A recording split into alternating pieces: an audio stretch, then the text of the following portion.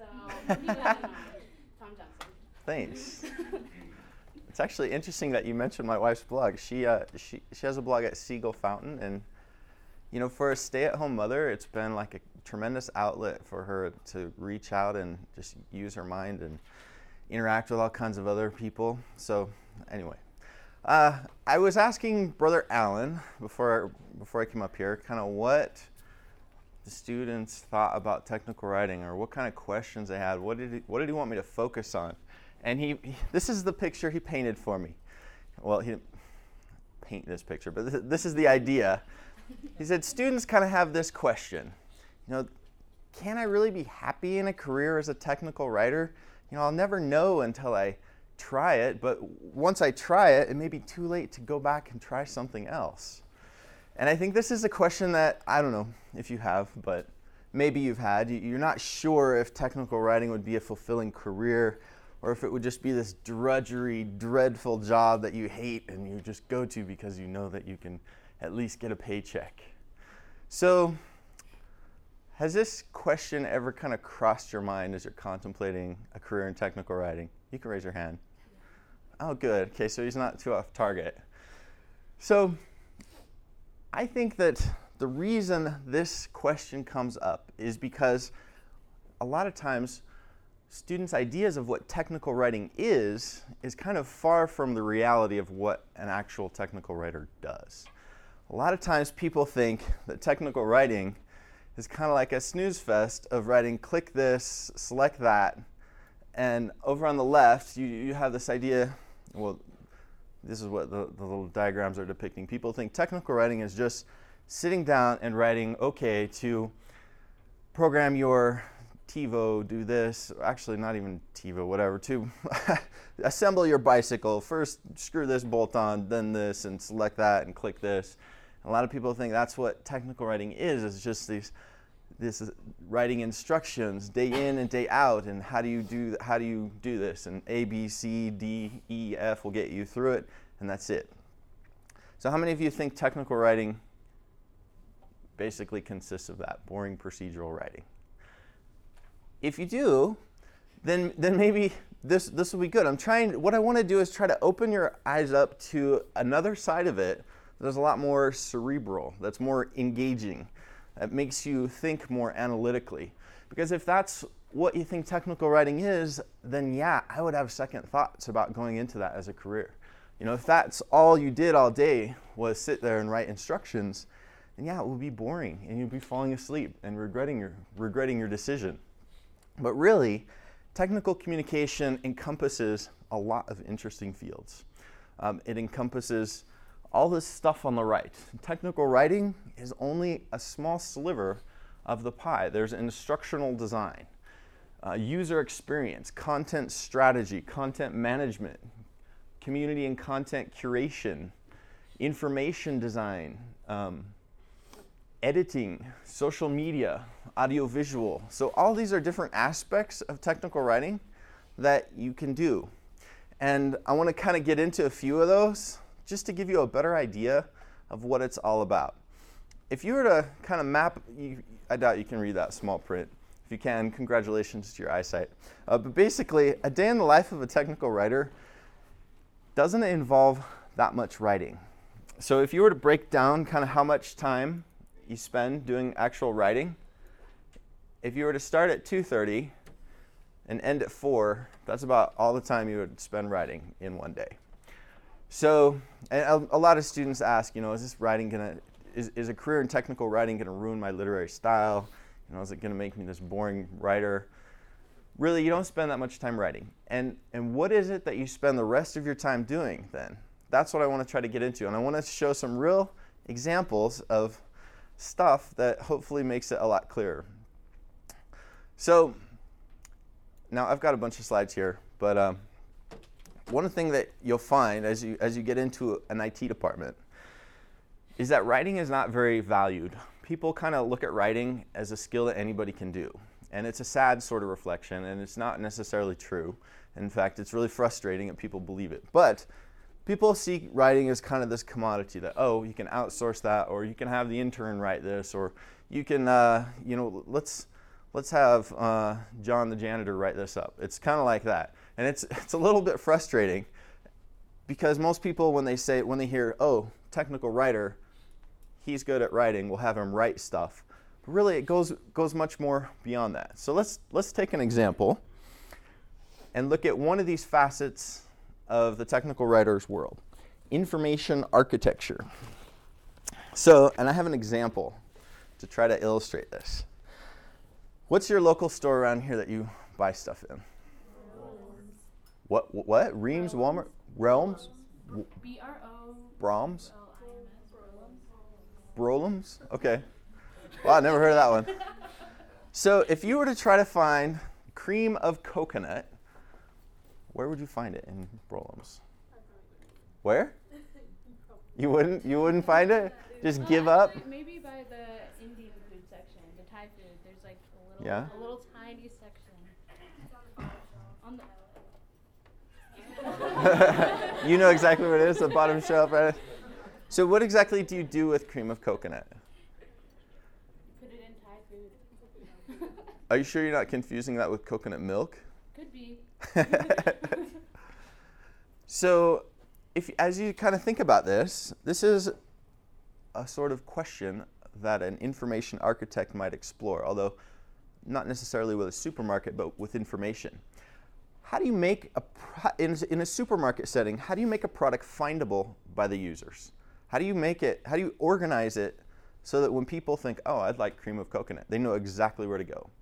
Apparently this is used in smoothies a lot. A former Orange Julius employee told me they use this as their secret ingredient, right? But it's also used in desserts, possibly Thai food. It's used in maybe cakes. So there's lots of possibilities. Do you put this with the cake? Do you put this in the ethnic aisle with Thai food? Do you put this next to coconut milk, or are these separate products? Do you put this, how do you group it? I mean, in general, how do you group stuff in your supermarket? Do you group it by like food type? The food pyramid, we'll put all the vegetables here and the fruits here and the dairy here. And they kind of do that a little bit, right? Or do you group things by what people are baking? You think, oh, they're going to bake a cake, so they're going to need all the ingredients kind of right around there.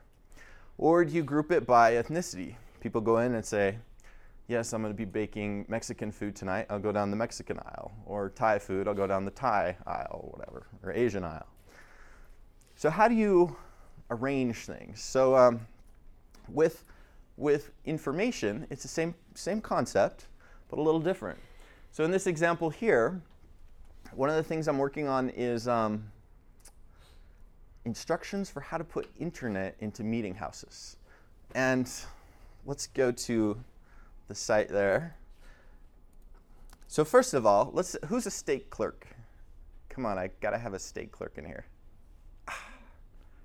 You are? Really? I was a ward clerk. Was or still? Was. No. Anybody a current ward clerk?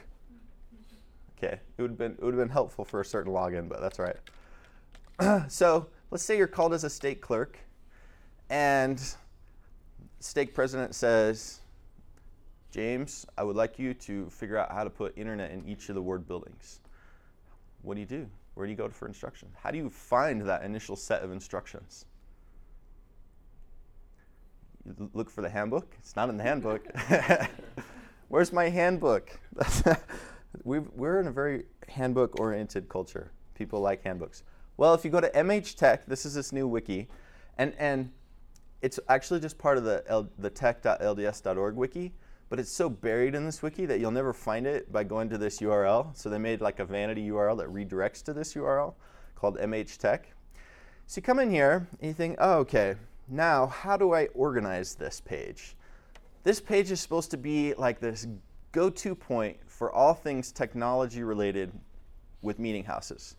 But here you immediately have a challenge. Okay, so we can put broadcast stuff in one column and internet stuff in the other, but really to broadcast you do need to have internet, so they are kind of interrelated. Where on this page which link would you click to figure out what you need to do to start getting internet into your buildings? Yes. Okay, so internet connectivity. So not only is the location important, but there's something to do with the name. So internet, right, is the same name. But if you go back to the slide here, sometimes engineers like to call things by names that users don't use. For example, I'm working with a network engineer, and he's trying to figure out the demarcation points for the ISP to put the data into the buildings. And he keeps using this term, demarcation point. And I'm like, what? Why do you? Is this something users are going to say? No, demarcation. What is it? Basically, it's where they put the internet jack from the internet service provider, right? But the name determines how people are going to find it. Nobody's going to search for demarcation point. They're going to want to know how they install the internet, basically, or how they get internet connectivity. Even within each of these groups, there's kind of this navigation on the right.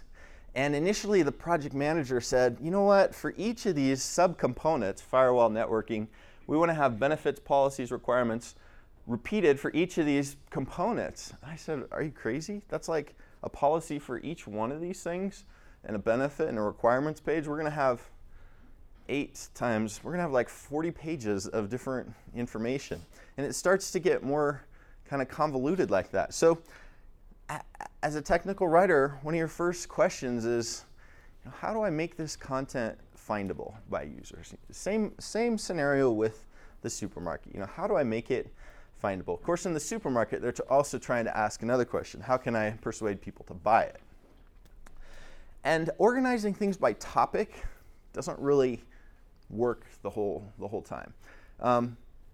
For example, here, there's not a lot of topics. 4, 5, 6 main topics.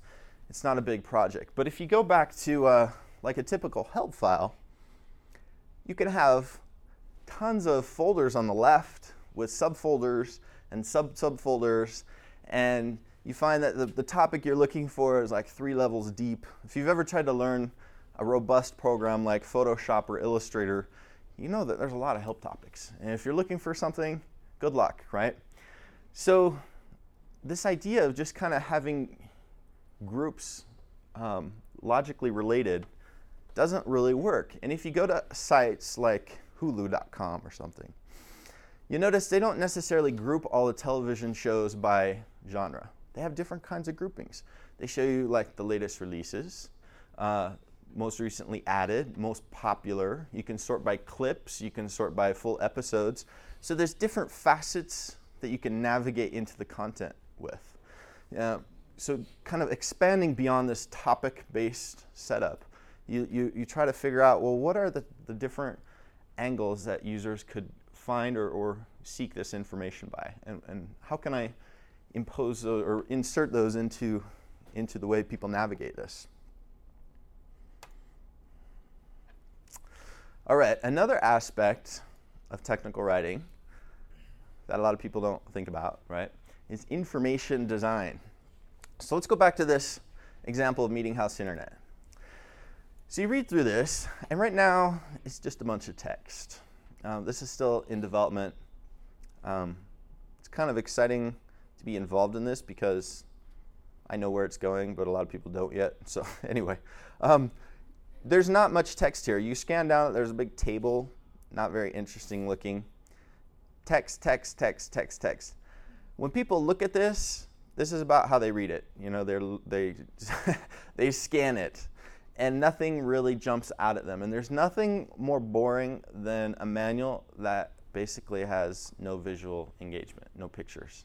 So one of the tasks of an information designer is to try to help people see the information, because we're very visual people. Even from, if you have children, you know that they color immediately, right? They almost arrive with a little crayon in their hands because they love to color. They're very visual, and you show them some video, and bam, they're very mesmerized by it.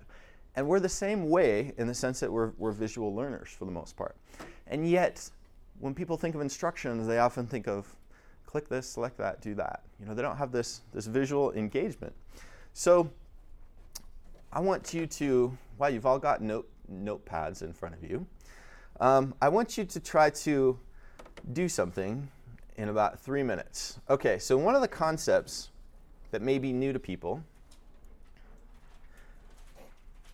I'll go to the firewall one because it's a little more fun. The concept of a firewall. So I'll tell you what it is, and then I want you to illustrate the idea.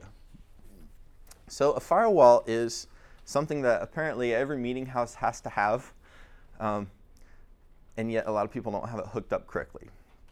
So the firewall does two things. Mainly, it controls network traffic, controls who goes into your meeting house network, and what users can do within that network, like how they go to the internet. So basically, it's going to filter out the ability for users to go to pornography and gambling sites, right? It will block those sites.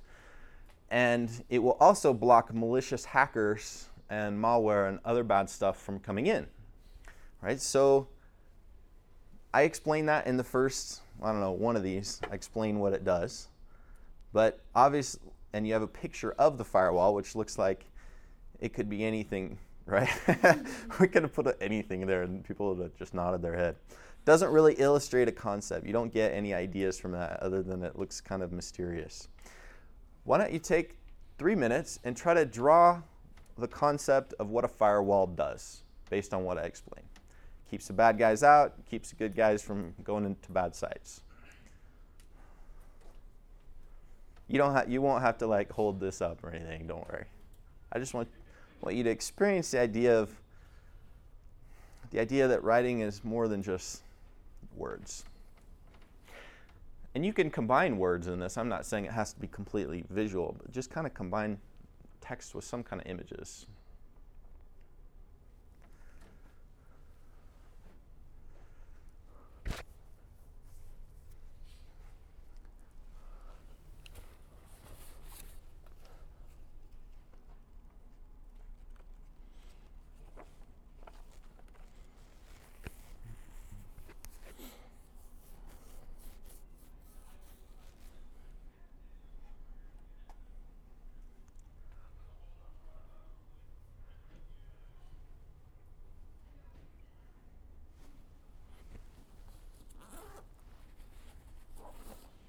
While you're drawing. So there's lots of content about like visual language. In fact, I'm just reading this one by this guy, Robert Horn, and he's just talking about visual language throughout history and how it relates to philosophy and things like that. And there's a whole like field of people who are information designers. And not only would they kind of illustrate concepts, but they would take other things, like for example, if I go back to that previous page, we had this boring chart of basically, you really had to read it to figure out what it's about. But they would look at this and say, well, how can I depict this in a way that's going to be more visually clear and interesting to users? What this chart is basically you have to try to figure out how much bandwidth you're going to consume in your meeting house based on how much you're using the internet. Whether for MLS, if you have a family history center, or if you're going to be broadcasting stuff or doing video conferencing. And the idea is that you add it all up and you realize, holy smokes, I need a lot more bandwidth than I think. But it's arranged in a very dull way, a basic table. So an information designer may graphically depict something. I was trying to, in this little slide, kind of show the idea that, hey, as you have more users, your speed's going to slow down. So don't think that you're going to flip on wireless internet access in your chapel, give everybody the password, and expect to still get 8 megabits download speed. It's not going to happen. But it's a lot more interesting to kind of see the idea than to simply read about it.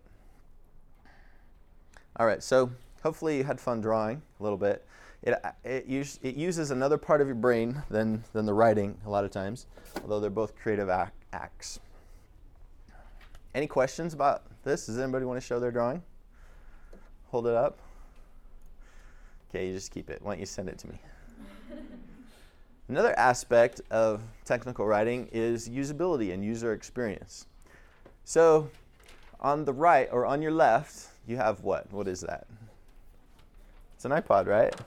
They're amazingly easy to draw, by the way. On the right, I just have my own Frankenstein concoction of what might be a knockoff that would be a usability nightmare. So the idea of usability is pretty simple. You want to make a product as simple to use as possible, because people nowadays don't like or expect to have to read a manual to figure out how to use your product, at least for mass consumer products like this. But as a technical writer, you may think, well, this seems like it's more like the product design. How does this relate? And a lot of times they bring in technical writers at the last minute to document what is rather than what should be, which is really unfortunate. So if you insert yourself early on in the process, which you should always try to, you become the first user of a product. And the engineers who are creating this, the programmers, they work in non-human terms. If you look at their code, it's not human, right? It's like all this gibberish.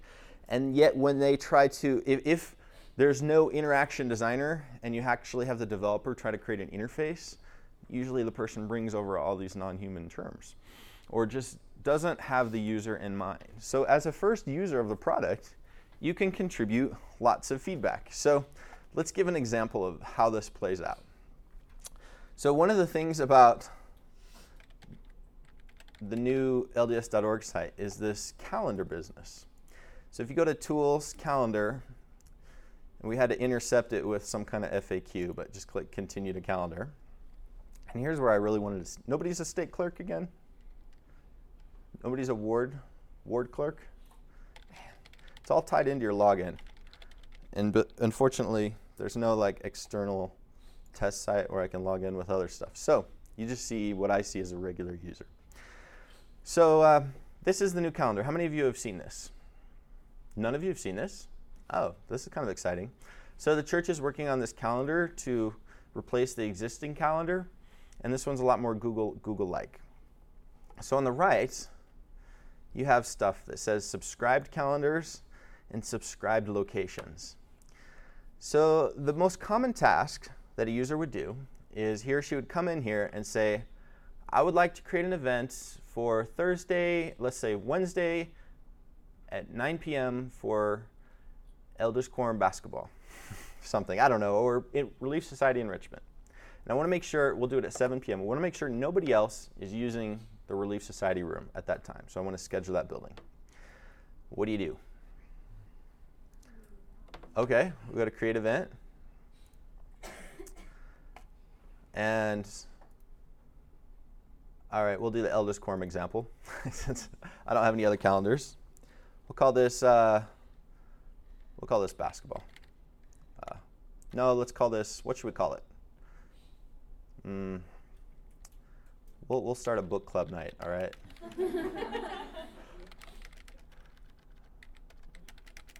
All right, so here you can choose a start and end. But now how do I make sure that there's no other conflict going on at 7 p.m. where I want it? How do I know that? Check for conflicts? Interestingly, it's checking for conflicts even though I haven't specified a location. Which seems kind of weird to me, because there's no conflicts. Well, what does check for conflicts really mean, I guess? I guess it's checking for time conflicts as well as location conflicts too. But over here, you select a location, and the word location may not really be right because all I want is a room, and there's no locations, darn it. If this had been set up, there'd be a list of locations. And then you click check for conflicts, and unfortunately, I'm not going to have any conflicts. But it opens up, and now I see this big red bar, and it's a little confusing because usually red means danger or you did something wrong or something's not right. But that's not really what it's telling me. It's telling me there are no conflicts. So I can then save my event. That doesn't seem like that difficult of a task, right? The part I really wanted to show was the person who sets up the locations, because that gets a lot more complicated. You have this whole concept of having things reserved. So even if I save this, right, I've got it right there. But you can have reservations so that people can't assign things at those specific times. So if this had been set up, and if I had to test access, I could show you when that's set up. But if it had been set up, there may be an event already scheduled at this time, but you wouldn't actually know it until you tried to click check for conflicts. And you wouldn't really be able to see it unless you chose subscribe locations and chose to see like what sort of resources and locations had already been reserved. And as you're going through this, typically what you do as a technical writer is look at a lot of times the language of this and say subscribe locations. What does that really mean? What do you guys think subscribed locations means? This is one of those engineering speak type of terms where they think, oh, this makes perfect sense to us, but when you ask a user, they look at that and they're like, huh? And this is what a lot of people don't realize with usability, is that the interface is mostly text. If you were to take away the names from all these buttons, take away the names over here, you'd still have a calendar, so you'd probably be able to figure a lot of it out. But by and large, in almost every interface, text drives everything. And if words aren't clear, if they're engineer speak, it cuts down on the usability. And so your job would be to try to craft the language. Now you can go beyond that and say, well, not only is it the wrong word, it's really a complicated workflow. We need to simplify this. A lot of times they'll come back and say, we can't simplify it because it's too complicated, yada, yada, yada. But basically, that's just a whole component of technical writing that's actually a lot of fun, because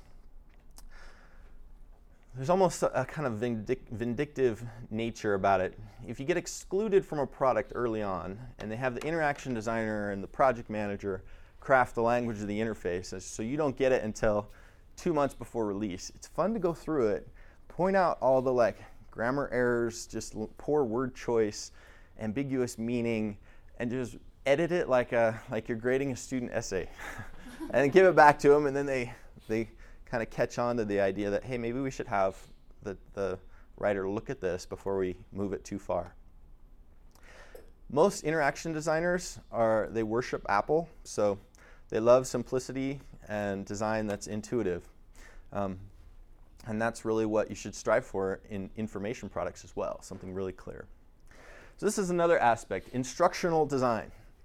If you give somebody a big, long reference manual, most likely the concepts are just going to go right by them.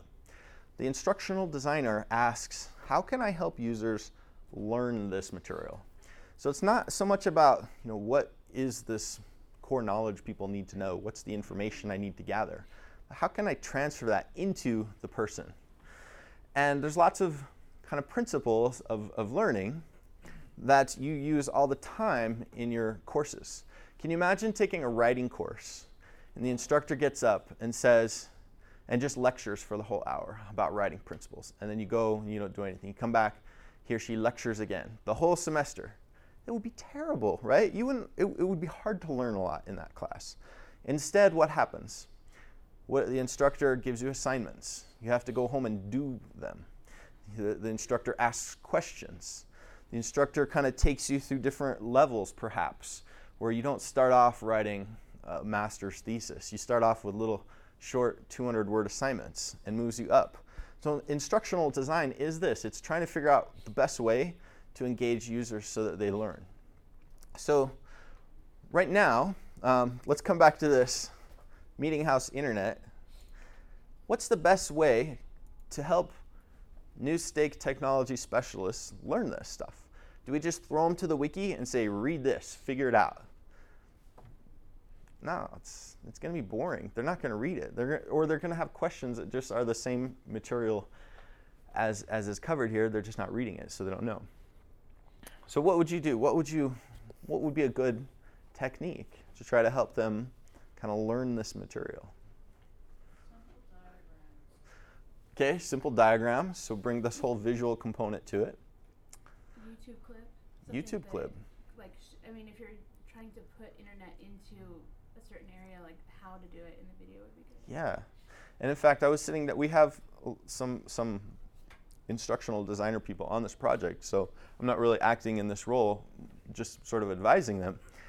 And we came up with this idea of basically a narrator who walks you through it in the actual setting of a meeting house, kind of like an expert narrator. They compared it to This Old House, or like you ever go to YouTube and look for Bob Vila clips. You're trying to figure out how to do home repair, right? And you've got Bob Vila telling you how to kick your carpet or stretch your carpet, with a kicker. And so you've got somebody like narrating. And they said, yeah, we want somebody who knows what they're talking about, not just an actor reading a script and has no idea, plug this cable in here, he has no idea what he's doing. But this idea of having somebody in the setting, conversationally speaking, and walking users through it seems right on target. So we'll see if that actually happens. Apparently, it's a lot of effort to get that done. But that's one way that you can help people learn. I was actually having lunch with a guy from Snagit. Do you guys know Snagit, the product? It's the easiest graphic product that you can find to create screenshots and other kind of graphics.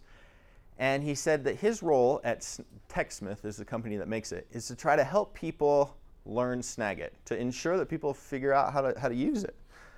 And he was like, well, I don't really know, what's my best strategy? And he had this idea of this blended learning model where they I can't remember what they do, but they would do like a webinar or something else. And then he brought up this whole idea of karate. And in karate, you go through levels, right? You don't just, part of the motivation is that you start out with one level and you climb to the next, and then you go to the next. And that could be like a learning model where you start out basic and then you move people to another level with more advanced information, and you keep feeding them so that they become power users eventually. So anyway, these were his questions and his deliberations, and that was his focus. There's another one that's kind of interesting that's now like the biggest buzzword in TechCom now, content strategy. And this is a fancy way of trying to say, how can we get good content? So if you come to new.lds.org again, this is my favorite example. And you look for stuff about serving in the church, you realize that there's no content here. Coming soon. And this is, I don't know how, I'm not really that involved in this project, but it's an example where maybe the people got a little bit ahead of they started to do the design before they had the content. And the content strategist says, wait a minute, that's totally backwards. It's kind of like designing a package to send something before you know what the product is that you're sending. Like, how could you possibly know the shape or what kind of, whether you need a strong box or a weak box? You can't. And so a lot of times people will throw the designer on a new web redesign, and they'll spend all kinds of time trying to think up, worrying about the gradients and the image sizes and whether we're going to have print and share features on the right and how we're going to do that. And they forget that the reason people go to any site is for the content. It's for the text, the audio, video, the images, and the core message of what it's saying. What is there? That's what the content strategist is trying to improve. So we had this kind of situation with the tech.lds.org site. On the front page, you have content. There's a newsletter, there's another newsletter, changing our old ways, announcing the LDS Tech IDE, another newsletter. And the other day I was sitting down with the guy who is like the community manager over this, and I said, look, I want to help you get better content on here. What are we trying to achieve with this site?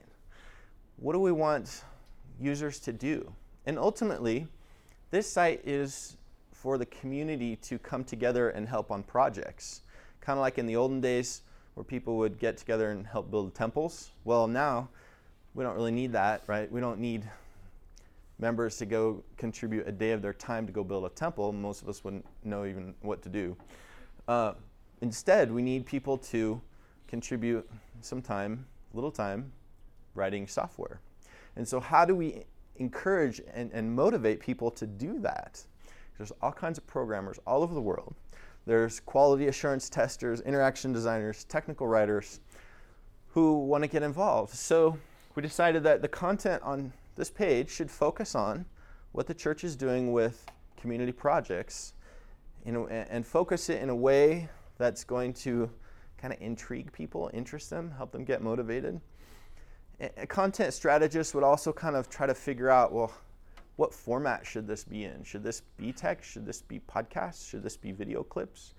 How frequently should we publish this information? How should we write it ourselves or get community members to write it? So all these questions are in the domain of content strategy, and it's, you know, a huge part of what you do. Any questions, by the way? I'll come back to that in a minute. I only have 10 more minutes, is that right? Okay, I better get cracking here. So I already covered this audiovisual one a little bit, so I'm going to go back past that. And I briefly touched on this. This is a new role that I'm trying to play and not doing a very good job of it.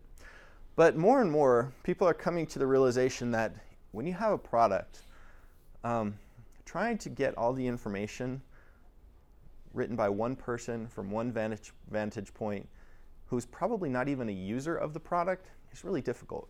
So with that Meeting House Internet, I'm not a steak technology specialist. In fact, I have, except for one site visit, I've never seen the upstairs of a chapel. Did you know that chapels have a second floor where you can walk around? That's where, well, the newer ones do. I've never really been up there. I don't know how to do this, right? So I can try to interview network engineers. I can interview users to try to find out what questions they have. But ultimately, there's tons of steak technology specialists all over the world who are going to be implementing this, and they'll have all kinds of insights, questions, and maybe tricks and tips that I will never be able to tap into. So the wiki model accommodates this, or some kind of collaborative platform. And trying to figure out how you coordinate information from wide groups of people and put it on a site that people can access without it being a big traffic jam or some just content mess is really difficult. I actually have a listserv of about 60 technical writer volunteers who just want to, they want to volunteer their services. But I don't really know how to engage them. I say, look, we need quick reference guides. And I actually got 2 people to contribute quick reference guides. But one of them wasn't really that good, and the other one was okay, but it wasn't, stellar. And so, how do I manage that information and edit it and put it, where do I put it? Those are the kind of questions that you'll be asking, as you dip into community kind of management and collaboration. So, let's come back to that initial question. If I go into technical writing, will I be happy? And will it be too late to change directions if I later find that to be the case? Well, first of all, if all those previous questions, those previous angles that I was kind of covering, don't interest you at all, then yeah, maybe technical writing isn't a career path that you want. But if you do find that some of those questions about findability, usability, design, if they do kind of interest you, technical writing could really be a career that you find fulfilling or engaging. The second part of this question about changing courses is something that is really a myth. People think that once they go down this path, they're going to be in kind of this prison where they're trapped as a technical writer forever, and that's so not the case. It's more of like a door that opens other doors. You could maybe go in as a technical writer and then transition into e-learning. You could transition into marketing and communications, human factors. This is the name of the discipline that studies usability. So while I mentioned at the beginning that technical writing kind of touches on usability and information architecture and information design, even marketing and audiovisual, you can obviously go much deeper into those side disciplines. You can become an audiovisual engineer. In fact, I was mentioning this earlier this morning to somebody. One of your graduates who was in tech or in professional writing, she got a job at the church, and she initially started out doing documentation for the welfare department, writing manuals, meeting with subject matter experts all day long. And my impression is that it wasn't that exciting, right? But then things suddenly changed, and that project ended for whatever reason, and she's now in the audiovisual department doing stuff for them. And this is how technical writing is. You may find yourself doing some kind of instruction one day, and the next day you're managing the SharePoint site for the entire company. So think of it as a series of possibilities rather than a trap of some kind. There's really no single path in technical writing. So if you look at this maze, there's lots of different ways to get from one end to the other. And that's how technical writing is. Like people approach it, or they enter the field with backgrounds in anthropology or Spanish or just no background at all, really. Like they're just tech savvy. You don't have to have a master's in anything. It's helpful, right? If you have a master's in like tech comm or something, that's great. But by and large, because what you do is so varied and it's just different analytical parts of your mind here, it's not as if there's one specific training that leads to it. So this comes back to the idea of having multiple doors. You go in one door, let's say you start out in project management and find that you hate being a project manager, you can morph into technical writing or vice versa.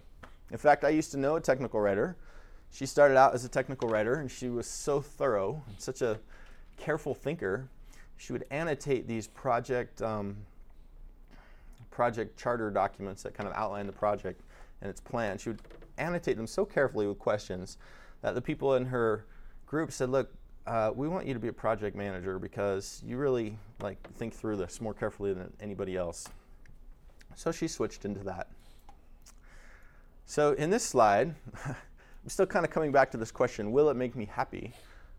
You got a guy over here daydreaming on the left thinking, teaching is going to be awesome.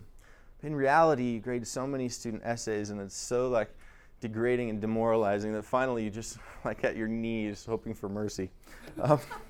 Or if you think, I want to be an editor, brilliant manuscript, but in reality you're reading 19th century geology proceedings of Texas. You're thinking, this is not what I thought. And careers are kind of that way. Even if you become an astronaut, you spend 90% of your time in meetings, right? You're not up there walking around in space. And in fact, when I was a student, I thought I wanted to be a teacher, or actually I thought I wanted to write articles for a magazine. And so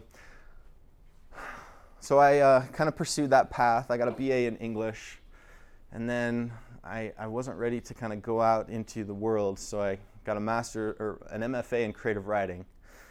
And then I thought, man, what can I do? I could try to find a writing job, but I had a family, right? I had one kid. So I needed something more financially sustainable. So I became a teacher, and that's actually where I met Brother Alan, teaching at the American University in Cairo. It was for 2 years, teaching writing. I realized that I didn't really like teaching.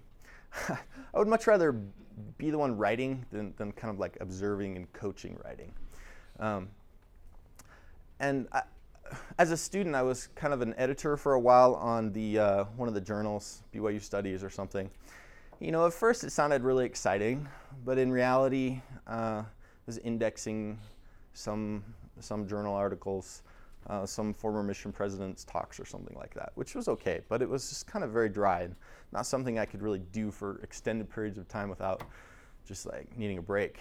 And finally, I was after teaching, I became a copywriter. I went to Florida, and I said, look, I'm a good writer. I can write for any situation, So I got this job at this nutrition and health company called Body Health, which was a startup and is still a startup. It's never really taken off. And, instead of all these cool projects, right, their main product was a protein pill. I was like, great, they wouldn't even give me them free. So I had no vested interest in this, right? And yet I was writing press releases and radio pitches and marketing copy. You need this, it was for triathletes really, which I'm not a triathlete, so maybe I wasn't the right user. But it really didn't sink in, and the pay was really bad. It was $32,000 a year, which is nothing. And so after that, I finally, I'd heard all my life, well, not all my life. I'd had this really bad experience as an undergrad about technical writing. The person who presented it just kind of showed it in a really boring light. It was about formatting phone books, and I thought, man, I don't want to ever become this person. And so I just resisted it, and Brother Alan said, well, I don't really know him by Brother Alan, I know him by Josh. So Josh said, you would be a perfect fit for technical writing. I said, whatever. But finally, financially, I said, look, I need a good job. Why don't I try it? So I got a job as a technical writer in a financial firm with a lot of other technical writers. And it opened my eyes to something. It was actually kind of fun to get my hands on technology, to actually be able to explore a software application on my own, to be able to be in complete control of how I publish the content. As a copywriter, I could write in Notepad and give the copy to the person. But as a technical writer, I got to learn help authoring tools. I got to explore graphics programs. I got to learn SharePoint. I got to be in control of not only the publication of the content, but the delivery. And I found that this combination of like the creative writing skills with technology skills, bringing them together, was really engaging. And it didn't dry up my time to write. I still write a ton on my blog. I have a lot of creative energy because, as I mentioned in the beginning, you really only spend about an hour and a half of your day, maybe, or less, doing actual writing. The rest of the time, you're gathering information, you're making usability suggestions, right? You're exploring ways to increase findability, to illustrate concepts. You're doing much more than just writing click this, select that. So we are out of time, but there's a panel of question and answers coming up, so I invite you to go to that. And if you have any questions here, I'll probably just let you come up afterwards. So thank you. And everyone, please, let's clap.